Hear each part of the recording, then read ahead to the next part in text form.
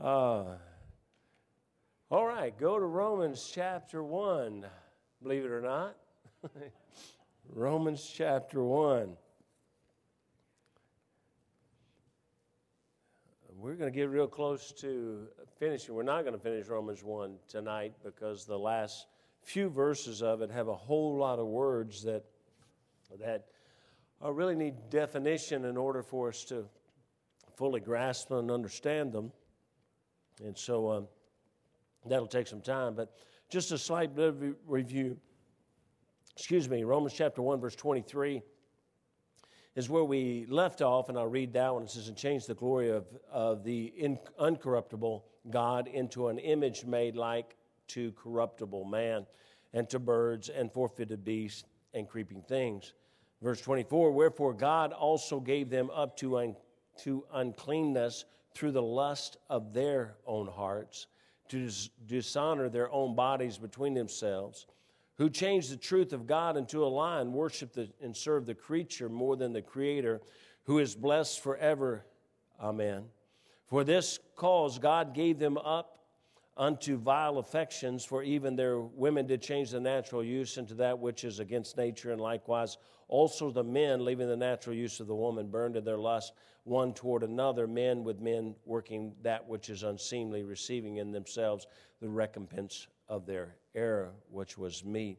We're not. That won't be where we'll stop. I'll probably just get maybe one more verse after that, verse 28, but I'll get to that in a few moments. Of course, last week we talked about this, verse 23, and talked about America. America is really headed into this destruction, this darkness, this path of rejection of the true God. And so I'm going to have a word of prayer, and then we'll start it. Father, I pray that you bless. Lord Jesus, please, Spirit of God, this is a delicate, touchy area of the Bible, but Lord, it's still the Word of God, and it's honestly what we're having to deal with in this generation. And so, Father, I pray, Holy Spirit of God, you guide my mind, my thoughts, and you help me to say everything that needs to be said and say it in the way it needs to be said. And Father, that you'd guide me, that I'd only say what you'd want me to say. And Spirit of God, you know I yield myself to thee. I need you.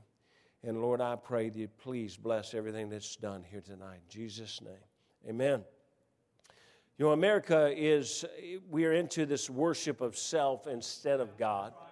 The worship of intellectualism really is a huge thing in America today. Everything's about, it's the part of the problem that we've had. I've talked to many what we call millennials, that because they struggle with looking upon everybody older than they are as being unintelligent.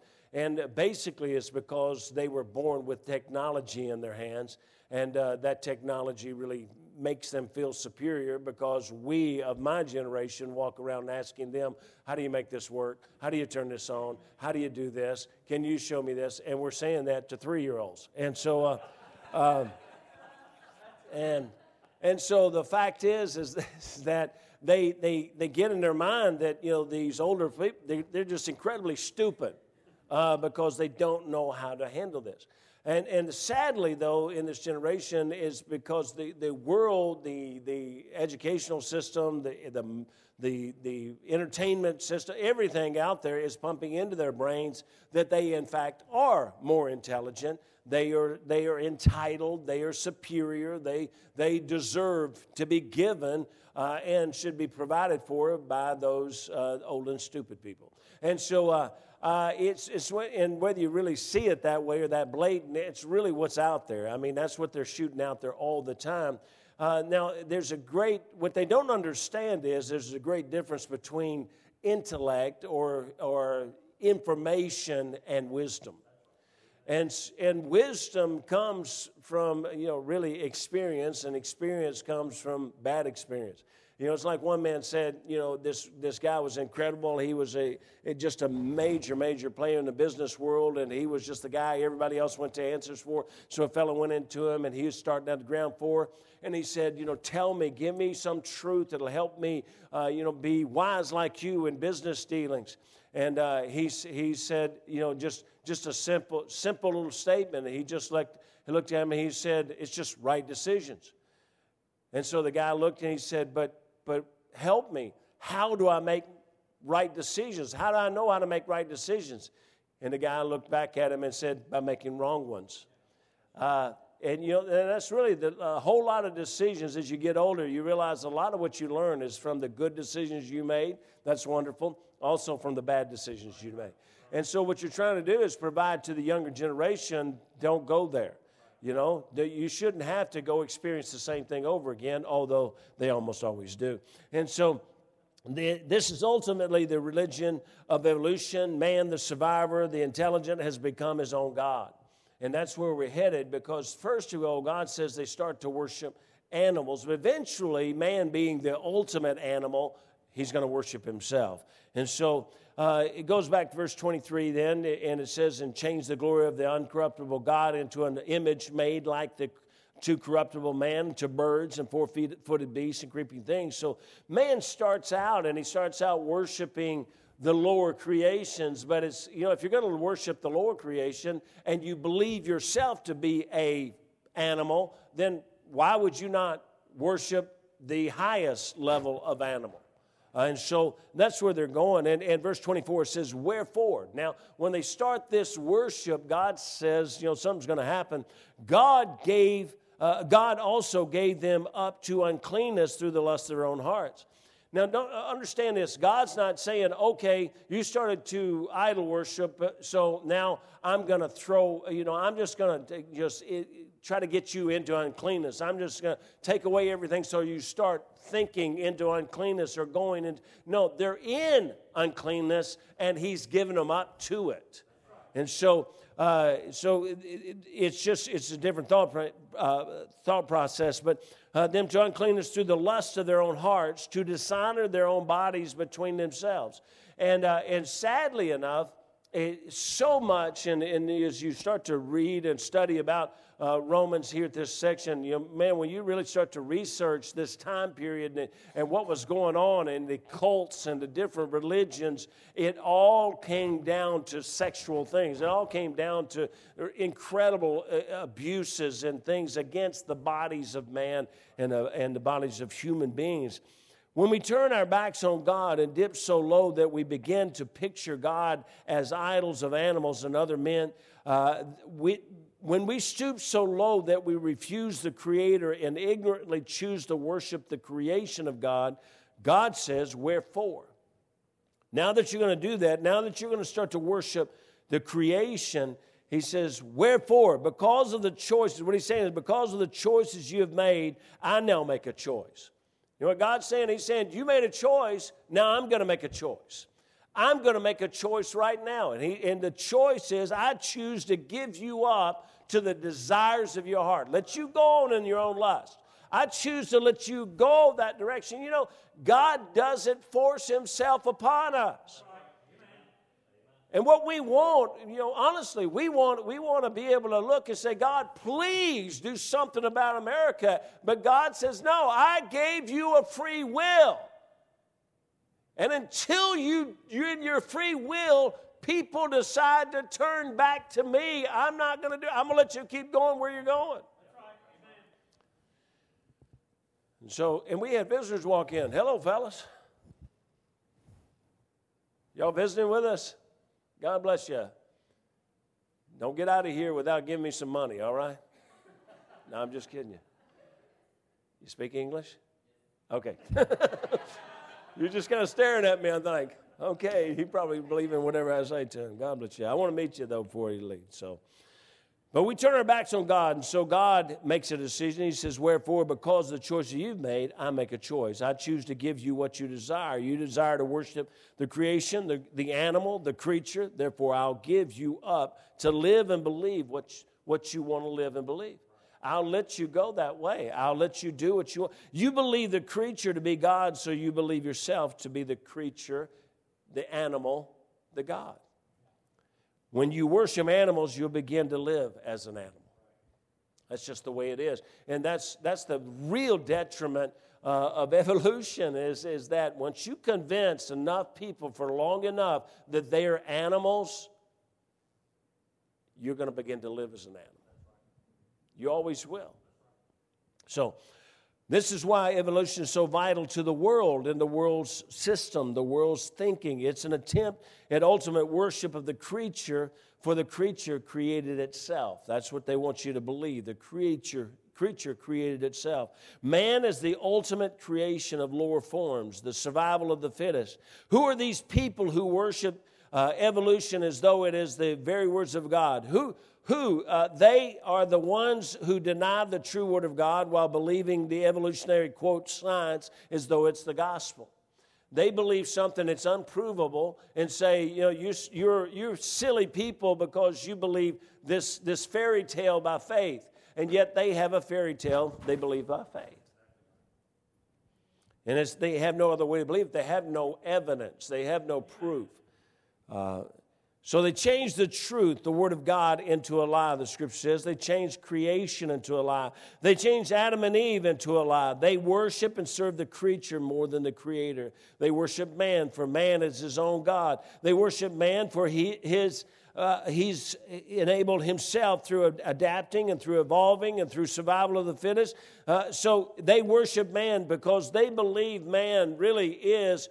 And listen, I want you to understand what you're really dealing with. If this is something that even you want to move that way or think maybe it might be right, it's a real dangerous trend because people, even right now in America, the really intellectuals of America, they think genetically they are superior to you and I.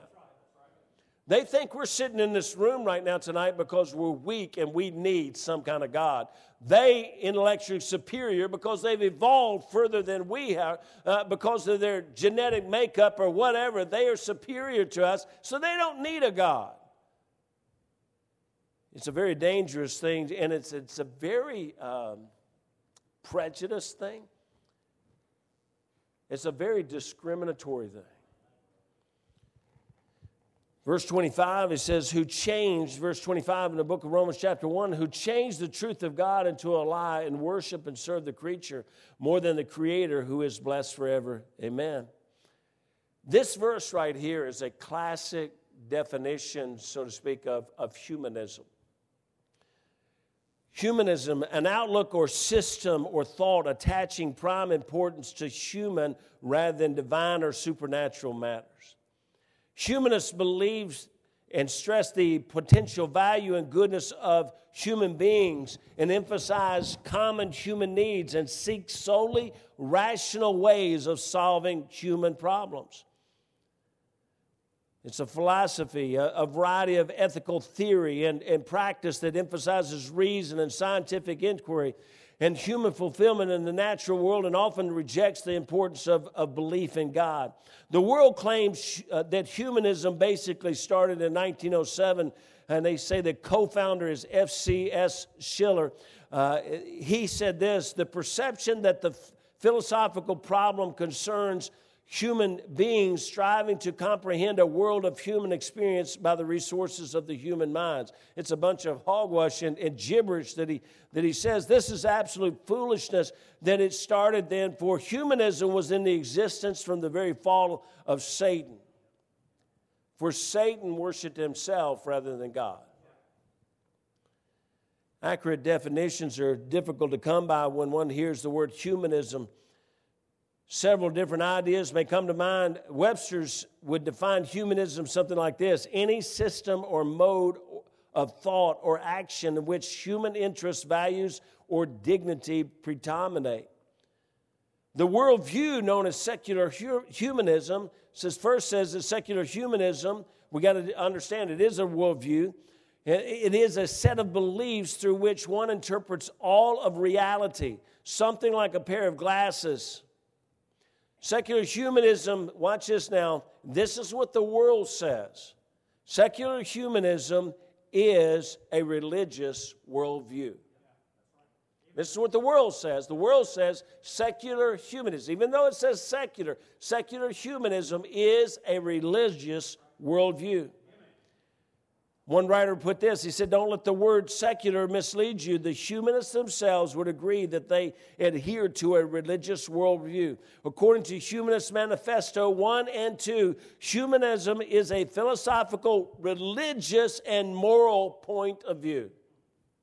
So why is it allowed in schools?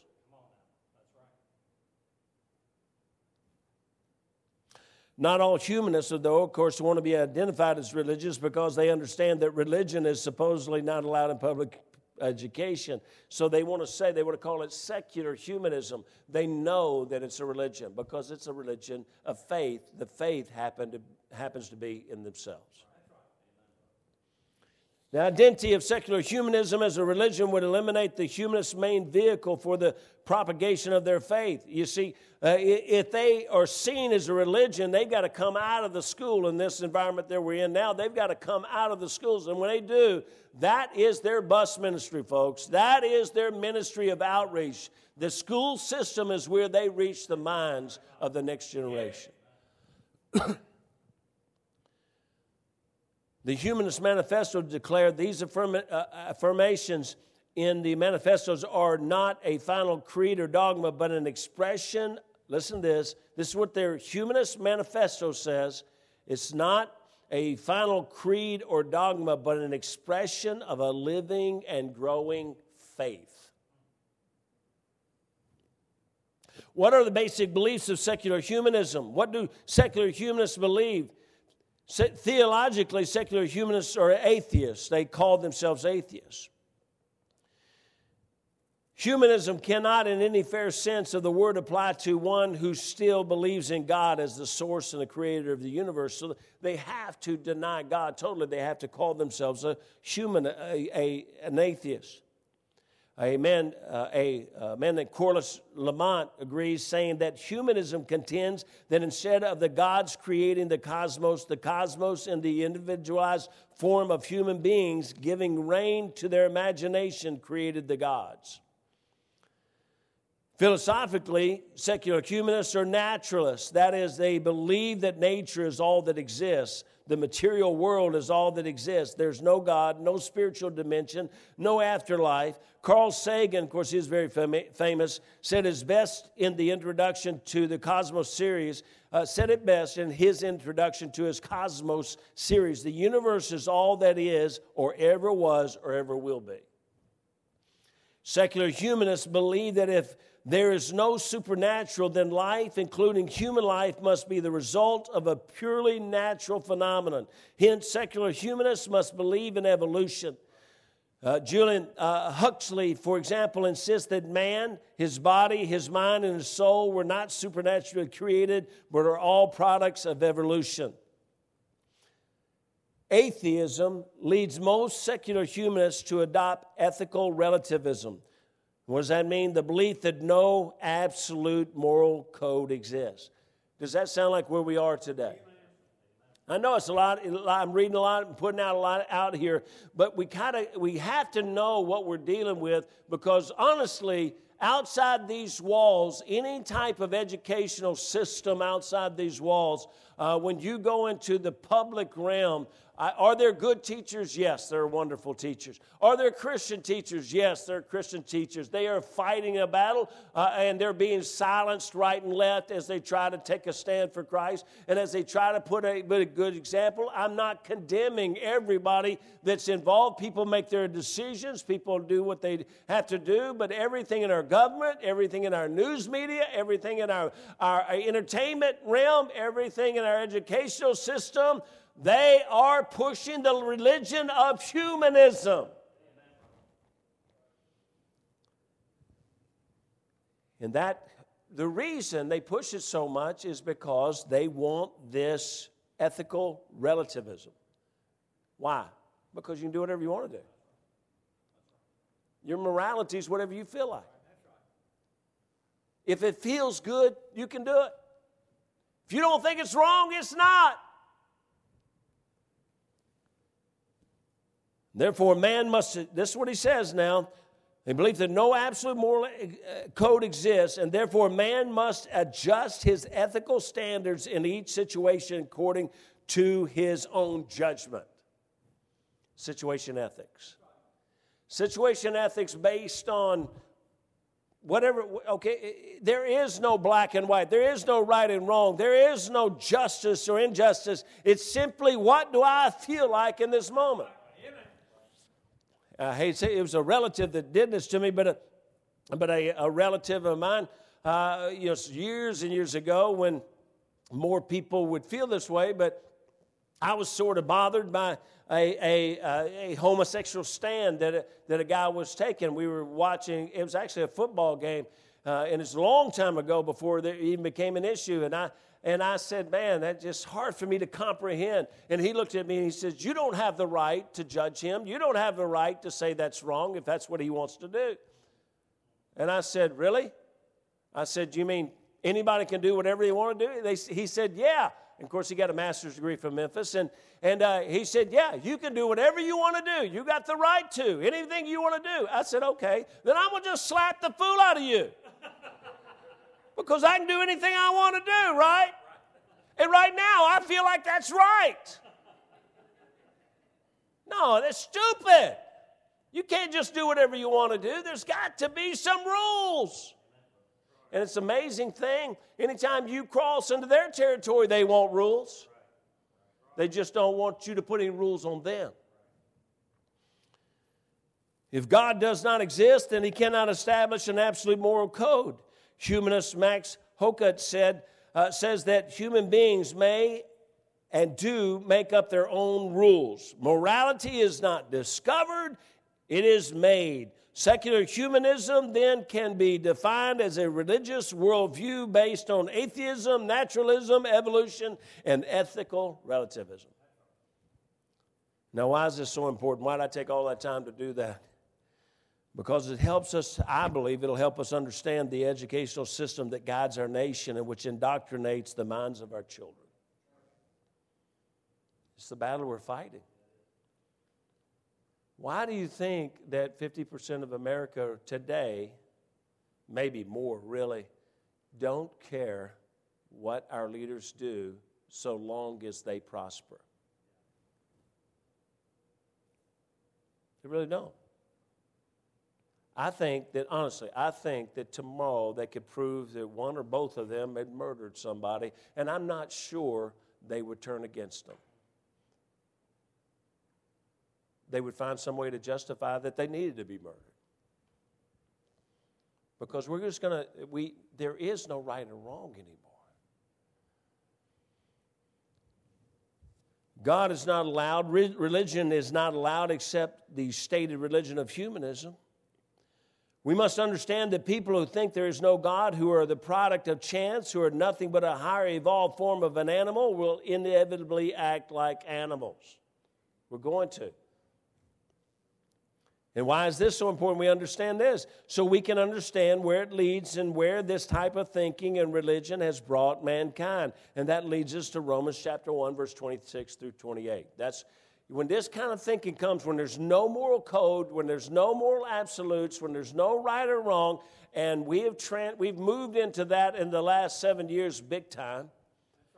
Really, the last 3 years, we've just moved, this nation has moved into just saying there is absolutely no right or wrong. I mean, folks, it's nothing beyond these just total, the wiping away of any common sense to say that you can walk up to a bathroom, man's bathroom, a woman's bathroom, and you can choose right now what you feel like you are. And whatever you decide you are today, that's what you can be today. That's beyond comprehension. That's a society in chaos. And here's the problem. It's coming from our leadership and our educational system that's pushing it. Romans 1, 26 to 28, for this cause. What cause? This cause where they've turned their back on God. This cause where they worship themselves. This cause where they're now humanists, where the society is more humanistic than the art. Sadly, hey, folks, Christianity is really permeated with humanism. Our churches have been just infiltrated with humanistic philosophies. But he says, for this cause, God gave them up. Again, he didn't say, okay, now I'm just going to turn them loose, so now they'll go into vile affections. He said, they're in vile affections. I'm going to give them up to it. For even their women did change the natural use into that which is against nature. And likewise also the men, leaving the natural use of the woman, burned in their lust one toward another, men with men, working that which is unseemly, receiving in themselves the recompense of their error, which was meat. And that just simply means they are rewarded. It's the reward. They receive the reward that is necessary. It's the reward that is necessary and due for what they are doing and have done. And what does this mean, of course? This is the battle America's in today, is homosexuality. And it's the battle, and it may be this message, it may be some other message, but this is what they're going to try to use to throw guys like me in prison. Because I'm saying that scripturally, it's wrong. And scripturally, it only comes after God gets to the point where he says, I'm giving up on you. You've gone so far in the worship of yourself, the worship of animals, the worship of yourself as the ultimate animal, the rejection of me, everything. You're turning back on me. You don't believe I even exist. God finally says, you get to that point, I've given you up, and they are just that is homosexuality is that final stage. And sadly, regardless of how people want to explain the race, still that's also the final stage before judgment. So you say and here's what people say, well, homosexuality is not any worse than any other sin. As far as heaven and hell, no, it's not, because a lie will send you to hell. All liars shall find a place in the lake of fire. So a lie will send you to hell. Pride will send you to hell. Any sin, lust and envy and jealousy will send you to hell. So homosexuality won't send you to hell any more than lying will send you to hell. But in this earth, in this lifetime, in our living existence, God sees it differently. You don't believe God sees sin differently? Then just take a look simply at the Ten Commandments. Look at Leviticus. Look at Deuteronomy. Look at them and see what he says, what penalty you get for this and what penalty you get for this. He sets all kinds of levels of penalties. Why? Eternally, sin is sin, but not here on this earth. God says, no, sir. There's different penalties for different sin. And when we get to this point where we reject God totally, when we turn our backs on God, when we say no to God, when we say, I am God, my mind is God, look, God, you don't make sense to me, so you better make sense to me because my mind is superior to your mind. I'm not going to believe some 400-year-old book over my mind and all the intellectualism that I've received today. I'm not going to take that. So God, get out of my life. Get away from me. I am God. I make my own decisions. I don't have to obey your 10 commandments. I don't have to worry about adultery. I don't have to worry about fornication. I don't have to worry about pornography. I don't have to worry about alcohol. I don't have to worry about anything. I can do whatever I want to do.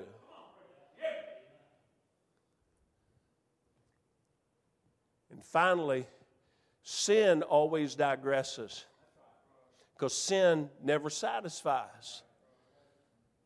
So it starts way over here with an attitude, and it's going to end up through pictures and pornography and then acting out the pornography and then heterosexual sins, and then eventually nothing's going to satisfy until we finally move into homosexuality and bestiality, and God says, we're done.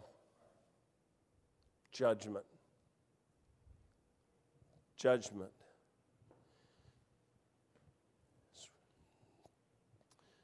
Haggai, I think it says, shall not my soul be avenged on such a nation as this? And likewise also, the men and women, they just leave off. And can I tell you, this is the devil's ultimate. You see, because the devil wants to counterfeit and he wants to adulterate everything God created. So if God created something, he created a marriage, he created the love. between a man and woman. He created a man and woman to be one flesh. You know what the devil does? He wants to adulterate that. He wants to change that and to spit in the face of God everything he can, whether it's God's music or God's love or God's relationships. The devil wants to adulterate it. How do they get to this point? How do they get to this point where God simply says, I give up? And they're going to receive the recompense of their error. They're going to receive the reward that is necessary. Is it because they just don't believe in God? Because we've reared a generation that just does not believe in God? No, you've heard me say before, I don't believe there is truly an atheist. I don't think they exist. And here's why. Look at verse 28.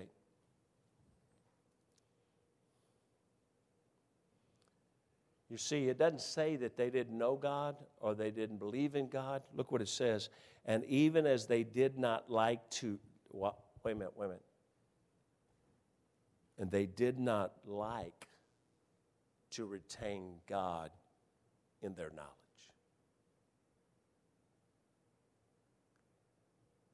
It's not because they don't know God, doesn't know He exists.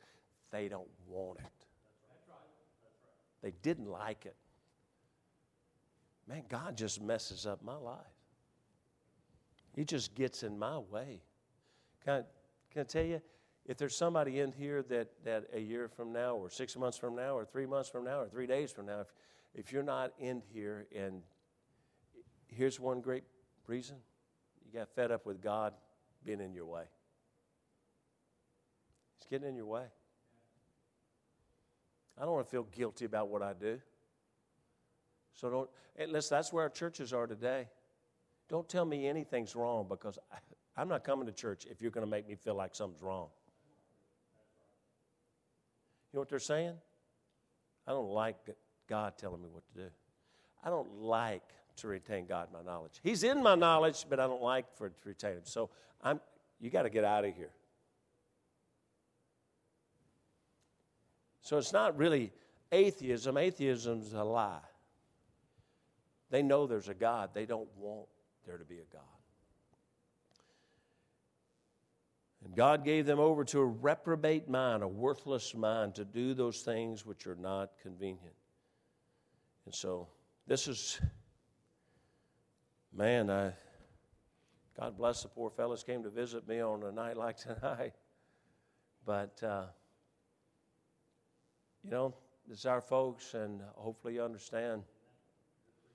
I love everybody, and I think I've tried to prove that since we've come here. Anybody comes to the door, we're going to try to be a help and a blessing. They still come. Another came yesterday, get some more food, and they looked at me, called out the name of a couple of really big churches. She said, we've been, and said she came all the way from Lakeland. And she said, I've been to churches all the way between here and Lakeland, and nobody will help us. We do. And I tell every one of them, we have a small church, we have food, and as long as we have food, we'll share it with you. And we'll help you. And they always say the same thing. Well, what's the qualification? And I say the same thing. The only qualification is that you have a sincere need. You have a need, then we want to help so long as we can help.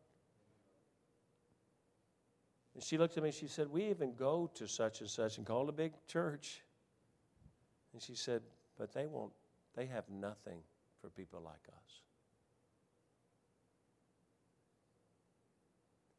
And I told her, I said, ma'am, we're no better than anybody else, but we do love you, and we want to help you.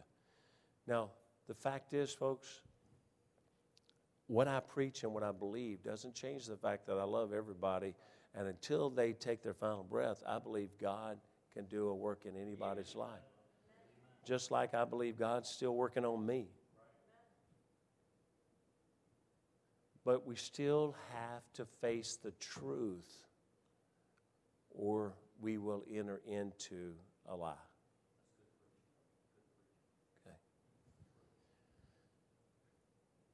Well, I thank y'all for coming tonight. Thank you for our time of prayer. And I'm going to have Brother Bob close us, and I'll be